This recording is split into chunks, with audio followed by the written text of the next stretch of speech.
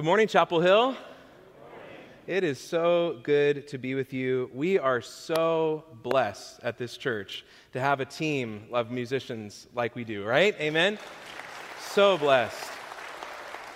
Not every worship pastor can take a Sunday off and preach and just watch his team work, and we are so blessed. I'm especially grateful.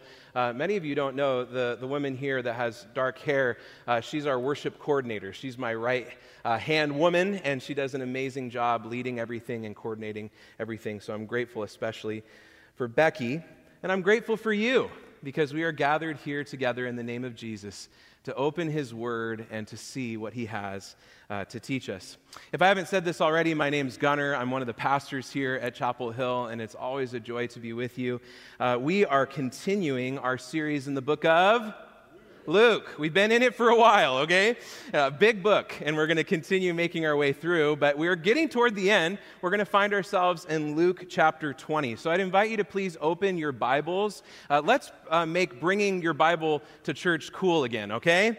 Let's bring our Bibles to church, but if you don't have a Bible with you, there's a pew Bible in front of you. We're going to be turning to Luke chapter 20, and I'll give you a moment to turn there. And as you're doing that, I think it would only be appropriate to acknowledge this has been an unbelievable last couple of weeks, hasn't it? Particularly on the world stage and especially in the Middle East. And it's been heartbreaking to watch everything that's going on. Heartbreaking.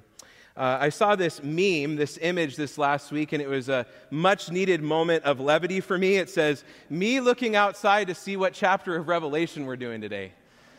That's what it can feel like, right? It can feel kind of apocalyptic. And I don't know about you, but this sort of thing has crossed my mind the last couple of weeks. Is this the end here? Is this the end of the world as we know it? And that's exactly what we're going to talk about in our text today. Our passage is going to speak to this subject of the end. And it's not going to answer the timeline question of when the end is coming, the signs of the end, these sorts of things. Instead, this passage is going to help us actually look beyond the end a little bit. And I think that's going to be really helpful for us to ground ourselves in eternal reality. Because from a biblical perspective, the end is just another beginning. Amen? That's the good news. And so we find ourselves today in Luke, the 20th chapter, beginning in verse 27. Now, I'm going to warn you ahead of time, you're going to want to buckle your pew belt, all right? Because it's a long text. It's kind of 3 stories in one, and we're going to read them all right? So we're going to begin verse 27. This is God's word to us today. There came to him some who? Sadducees. Okay, we haven't seen them before. Those who deny that there is a resurrection. And they asked Jesus a question, saying, Teacher, Moses wrote for us that if a man's brother dies, having a wife but no children, the man must take the widow and raise up offspring for his brother. Now, there were 7 brothers. The first took a wife and died without children. And the second and the third took her, and likewise all 7 left no children and died. Afterward, the woman also died. Now, in the resurrection, therefore, whose wife will the woman be? For the 7 had her as wife. And Jesus said to them, the sons of this age marry and are given in marriage, but those who are considered worthy to attain to that age and to the resurrection from the dead neither marry nor are given in marriage, for they cannot die anymore because they are equal to angels and are sons of God, being sons of the resurrection. But that the dead are raised, even Moses showed in the passage about the burning bush, where he calls the Lord the God of Abraham and the God of Isaac and the God of Jacob. Now he's not God of the dead, but of the living, for all live to him. Then some of the scribes answered, Teacher, you have spoken well, for they no longer dared to ask him any question. But he said to them, Jesus said to them, how can they say that the Christ is David's son? For David himself says in the book of Psalms, the Lord said to my Lord, sit at my right hand until I make your enemies your footstool. David thus calls him Lord. So how is he his son?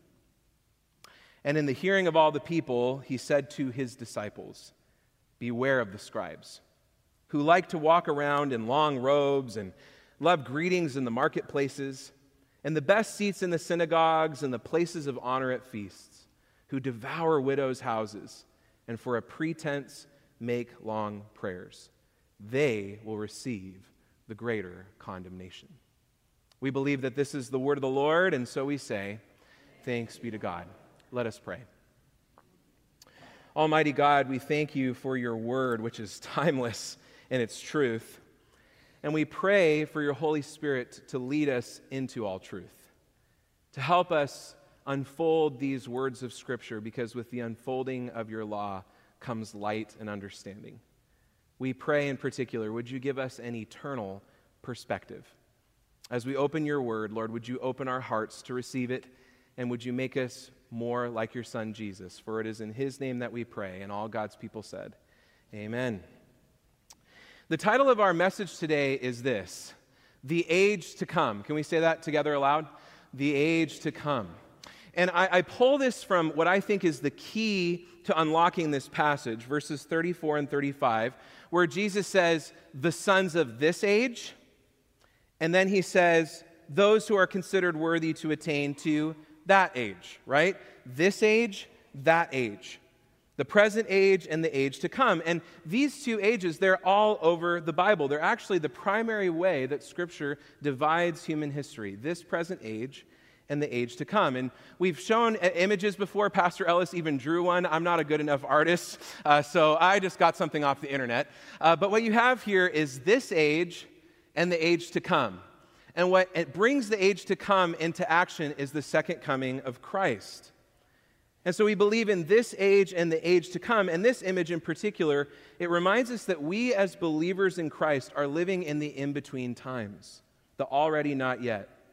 Paul puts it this way, that believers are those, quote, on whom the end of the ages has come, he writes in 1 Corinthians. In other words, we are in the apex of the ages, when the age to come is invading this present age, when, in the words of George Costanza, worlds are colliding. Worlds are colliding. The age to come has begun to invade this present age. But we might ask ourselves, what is this age to come? What is Christ talking about? I mean, we're keenly aware of this present age. All we have to do is turn on the news. All we have to do is look out the window.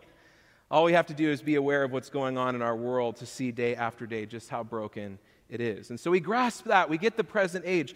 But what is this age to come? What's it going to be like? Who's going to be in charge? And how can we prepare? Well, that's exactly what we're going to learn from our text today.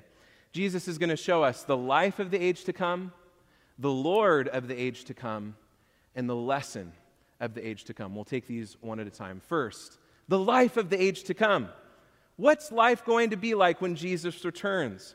In this coming age, beyond the end, what can we expect life to be like? And that's what we're going to find in our first several verses. Our text starts off with some context. It says, there came to him some who? Sadducees, those who deny that there is a resurrection. Now, this is the first and the only time that the Sadducees arrive on the scene in the book of Luke. We've seen the Pharisees, we've seen the scribes, we've actually seen this chief priest class, which the Sadducees were part of, but we haven't seen the Sadducees themselves. So who are they?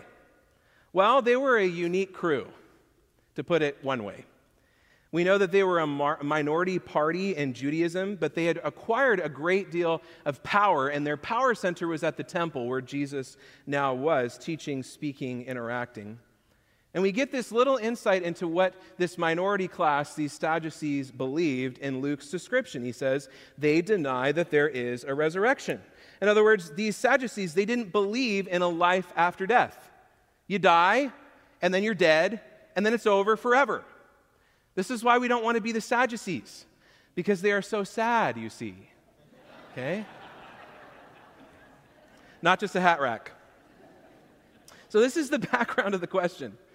The Sadducees, they didn't believe in a resurrection, and they had gotten this defense down. They knew how to defend their position to anybody, because it was really important for them to ridicule the position of others, like the Pharisees in the process. So they use this routine, and they decide that they're going to shoot their best shot at the Savior, and they say, "Teacher, Moses wrote for us that if a man's brother dies having a wife but no children, the man must take the widow and raise up offspring for his brother. Now, this is straight out of the Torah. They're right. They're starting off with a true premise. They're pulling this right out of the first 5 books of the Bible, what we call the Pentateuch, or the Law of Moses. And this is the only section of the Bible that the Sadducees acknowledged as authoritative. And it's there that Moses delivers what is called the law of levirate marriage. And we read this in Deuteronomy 25:5. It says this: "If brothers dwell together, and one of them dies and has no son, the wife of the dead man shall not be married outside the family to a stranger. Her husband's brother shall go into her and take her as his wife and perform the duty of a husband's brother to her. And the first son whom she bears shall succeed to the name of his dead brother, that his name may not be blotted out of Israel." Now, this is totally bizarre to us. We don't practice this today, thanks be to God. It's weird. We acknowledge that it's weird. In fact, it was so weird that even in Jesus' day, it probably wasn't in practice. People weren't doing this. This was for a specific time and place. And that last line, if you notice it, that his name may not be blotted out of Israel, that's the point of the law. The point of the law is the Lord didn't want any family that belonged to this line of Abraham, Isaac, and Jacob to miss out on the covenant promises fulfilled. He didn't want them to miss out on what it meant to be an Israelite, and so he wanted their name to continue. So that's the background, and that's what brings this hypothetical scenario, this little story that the Sadducees bring. It brings it to light. And they say, imagine that there were 7 brothers, right? Imagine that there were 7 brothers. The first brother dies, no kids. So the second brother takes the wife, dies, no kids. Then the third brother, same thing, catching on. They keep going on. We're catching on. I don't know why brothers 4 and 5 weren't catching on, all right? This woman was lethal, okay? You can bet that if I were brother 6, I'd be heading for the hills, okay? I'd get the heck out of Dodge. So all these brothers die, they leave no kids, and then thanks be to God, the woman/husband killer finally hits the bricks. But the moral of the story is this. If all these people are raised from the dead, if they all go to heaven, using the language that we use, then who's this poor woman supposed to be married to? I mean, 1 husband is bad enough. You can ask my wife. We don't need 7. The point of all of this was to demonstrate from the Sadducees' point of view the absurdity of the afterlife. This is crazy to believe in this. It was meant to disprove the beliefs of their opponents, the Pharisees, and in this moment to defeat Jesus in the debate. But we're going to find that they fail on all counts because Jesus was about to turn their whole view on its head. He says in verse 34, "The sons of this age marry and are given in marriage, but those who are considered worthy to attain to that age and to the resurrection from the dead neither marry nor are given in marriage. For," notice that word, we have to notice these words when we study Scripture, "for they cannot die anymore because they are equal to angels and are sons of God, being sons of the resurrection." Now, there's a lot to unpack there, but here's the gist. It's from these verses that we get an insight into the life of the age to come. And here's the principle. In the life of the age to come, when Jesus returns, all that is temporal will give way to all that is eternal. All that is temporal will give way to what is eternal. And according to Jesus, marriage is temporal. It doesn't meet the eternal cut. It's not part of the eternal equation. And we might ask ourselves, why? Well, Jesus gives us a couple of reasons. One, according to him, is that we're going to live forever. And assumed behind this is that there's no reason to procreate. And procreation is a key aspect of why God created the sexual union and marriage to begin with, to go forth and multiply. And another reason beyond that is that we are going to be angel-like. Isangelos in the Greek, a word that is only used here, this one time in the entirety of the Bible, angel-like. It doesn't mean that we're going to become angels. A lot of people believe that. That's a little strange, not in the Bible. We're not going to become angels. We are going to be like angels. Angel-like. And we're going to know a union with God and his will just like the angels. And in fact, we're going to know this sort of union better than the angels because we've experienced redemption. We've experienced the forgiveness of sins. The angels have never experienced that. So we're going to encounter this union with Jesus at the marriage of the Lamb to his bride, which we read about in the book of Revelation. And that marriage will ultimately eclipse its earthly expression. Our marriages won't be so much over as much as they will be taken over by a greater love, a greater union with the Savior in the age to come.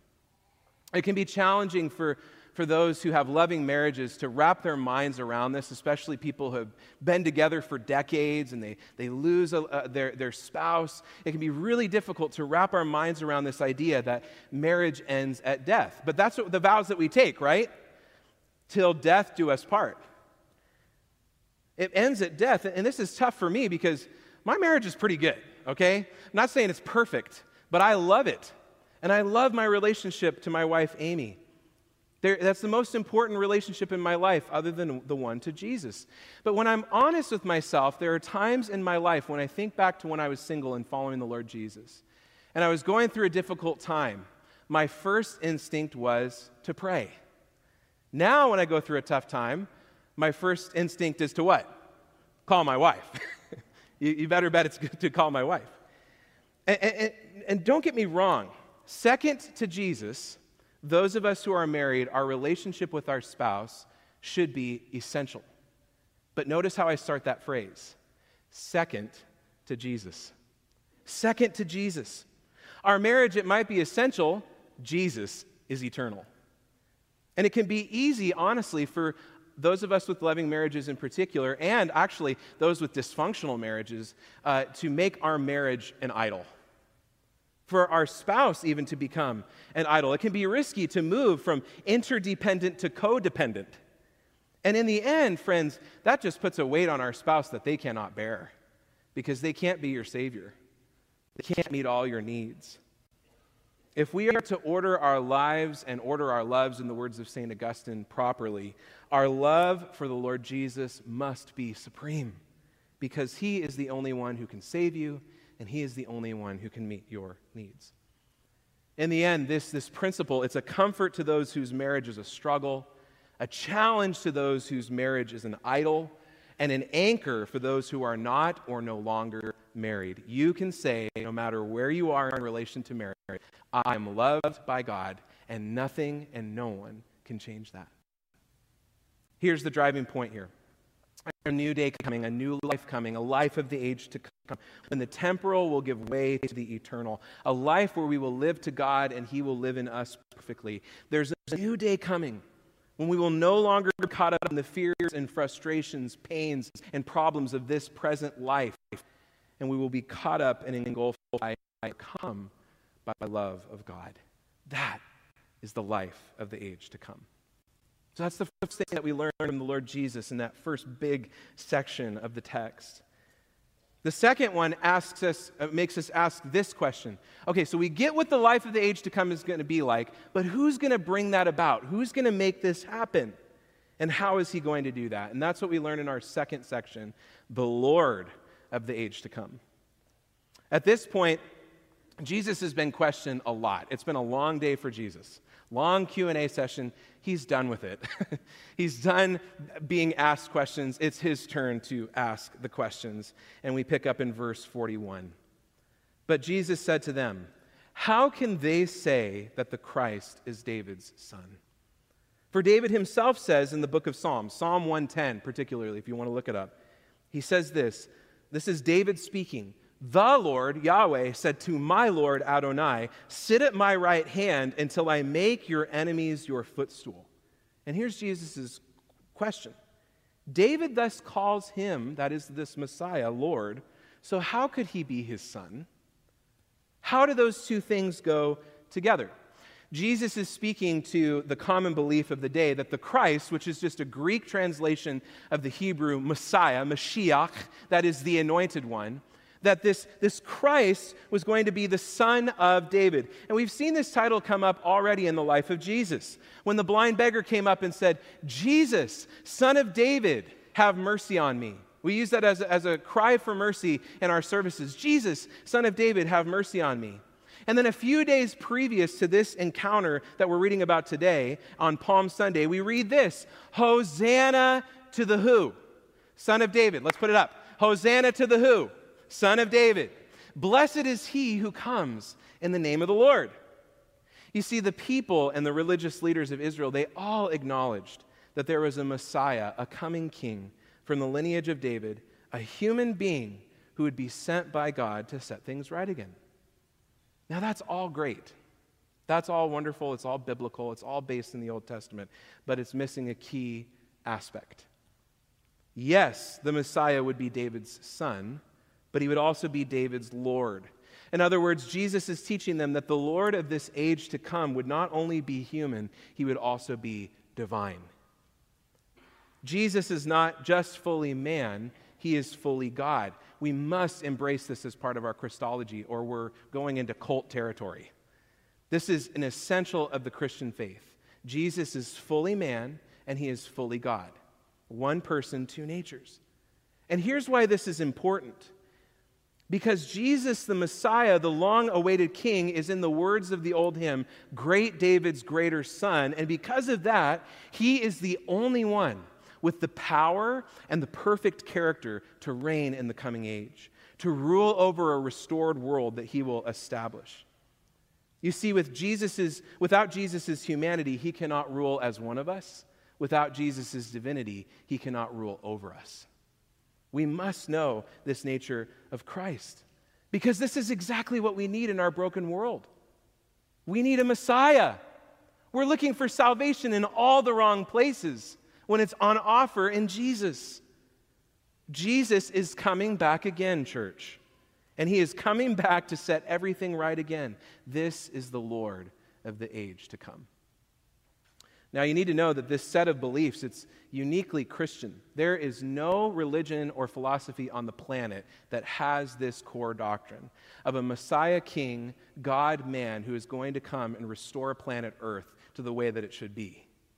No other religion. Tim Keller, the late pastor and author, put it this way.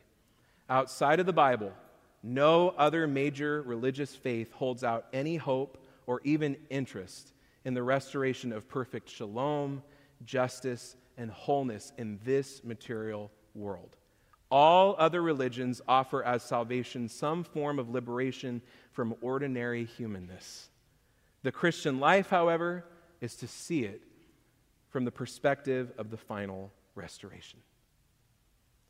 Jesus is coming back again. Jesus is coming back again, and when he does, he will, as Psalm 110 says, sit at the right hand of the Father until he makes his enemies his footstool. And what that means is in order to establish justice, he must eradicate injustice. It will be an end to evil as we know it. If you're reading the news, if you're watching news on TV and you're going, when will this end? It'll end when Jesus comes back. It'll end when Jesus comes back. The reports that I've been hearing personally, and I'm guessing you're similar to me, they're bone-chilling of what happened at the hands of Hamas in Israel, and we're getting more and more reports. I was watching the news last night, and I jotted this down. These 1,400 people that were killed by Hamas, there was a woman who was working in the morgue and collecting and placing the bodies of these folks who had been killed in one of the kibbutzim.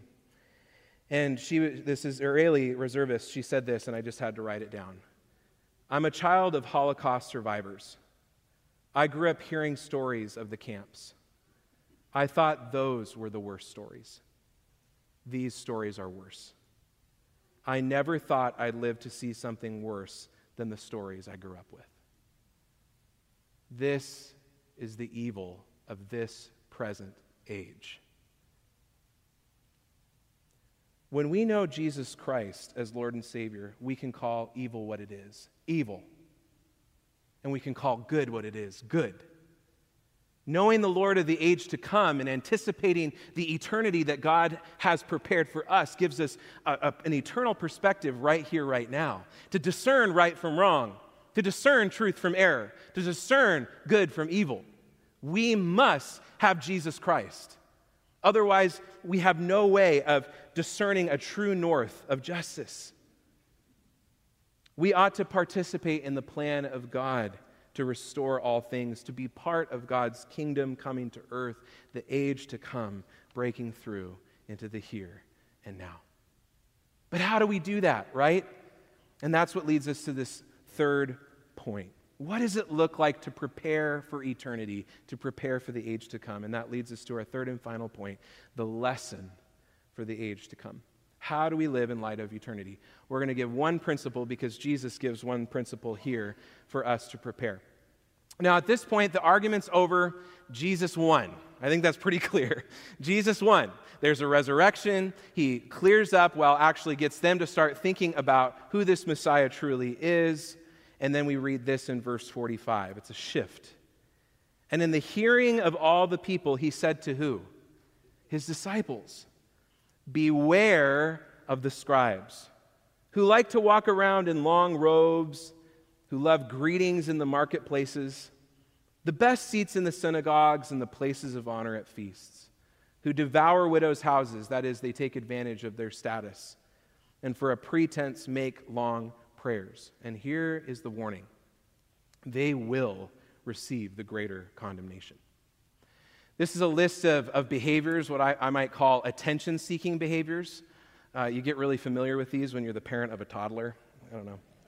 Attention-seeking behaviors. The only difference for Kennedy is she deserves all the attention, okay? She's perfect. But that's what these scribes were after. They wanted the attention, they wanted the recognition, they wanted the glory, and that is a huge mistake, a huge problem, because God promises this in Isaiah 42:8. I am the Lord, that is my name, my glory I give to no other. God will not give his glory to any other because God deserves all the glory, amen? He gets all the glory. And so Jesus is saying there is no room for self-exalting, attention-seeking pride in the kingdom of God and in the age to come.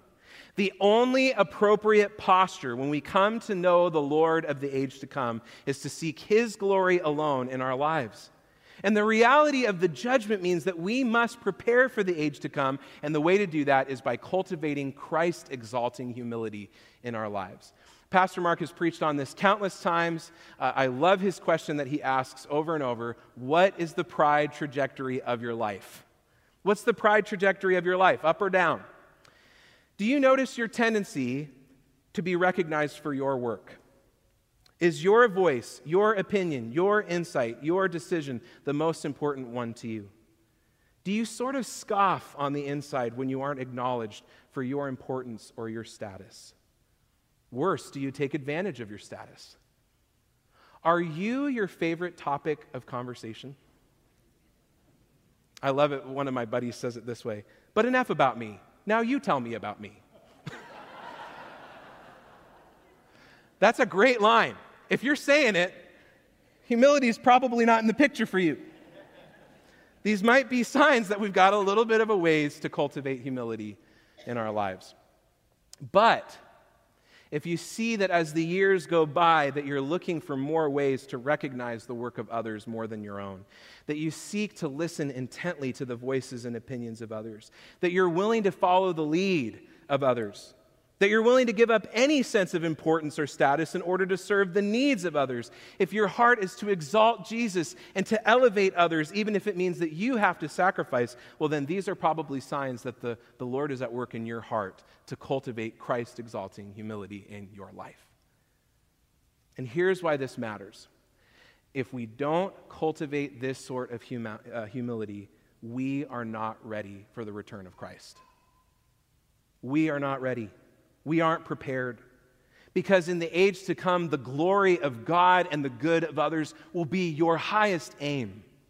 And everything else will pale in comparison. And this life, in this present age, is our opportunity to prepare for that life to come. Those who are exalted will be humbled, and those who are humble will be exalted. That is the paradigm and principle of the upside-down kingdom of God.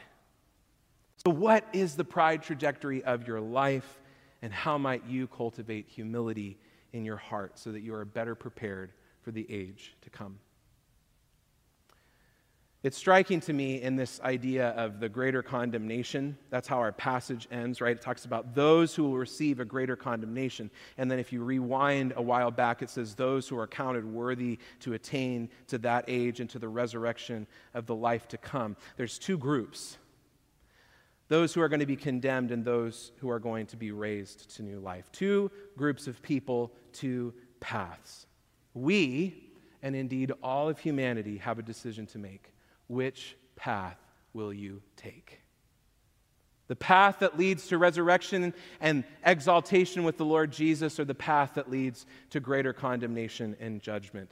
And this, I think, this question brings all of these passages together to close. It connects the dots and it reveals to us the good news of the gospel. And here it is. The way to the life of the age to come is to believe on the Lord of the age to come, so that he might live through you to live out the lesson of the age to come.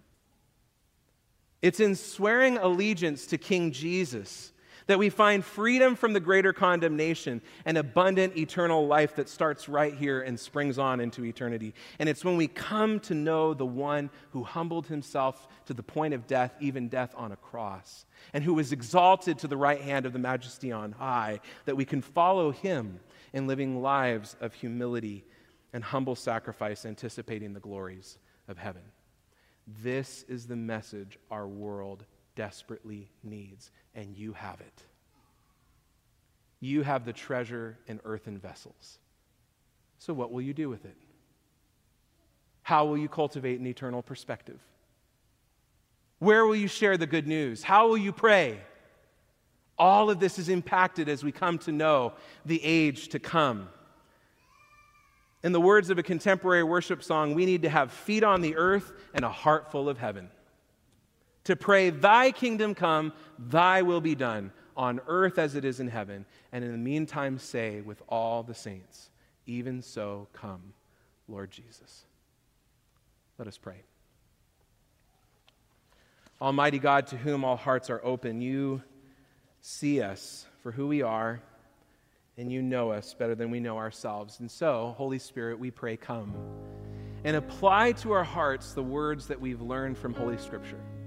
Help us to put them into practice, to share this good news of the gospel, to pray as Jesus taught us to pray, and to be a force used by you to prepare the way for the King and the kingdom to come. We long for that day, and we pray with your global church saying, amen, even so come, Lord Jesus. Even so come, Lord Jesus. Can we say that aloud together? Even so come, Lord Jesus. That is our prayer today, and we thank you that we can walk out as resurrection people because of the good news of the gospel, and we sing your praises. In the matchless and mighty name of our great God and Savior, the Lord Jesus Christ, and all God's people said, amen.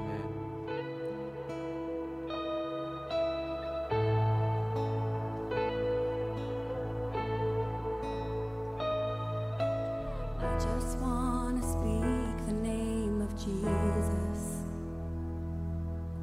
over every heart and every mind. 'Cause I know there is peace within your presence. I speak Jesus.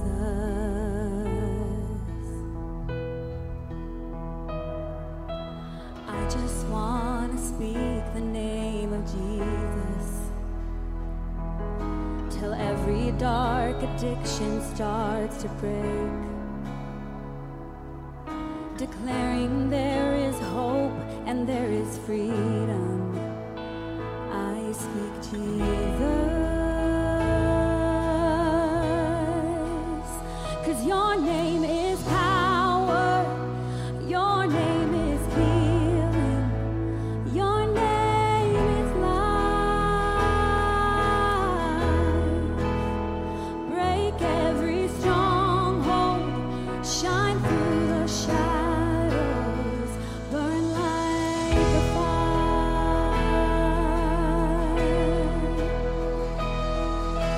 I just want to speak the name of Jesus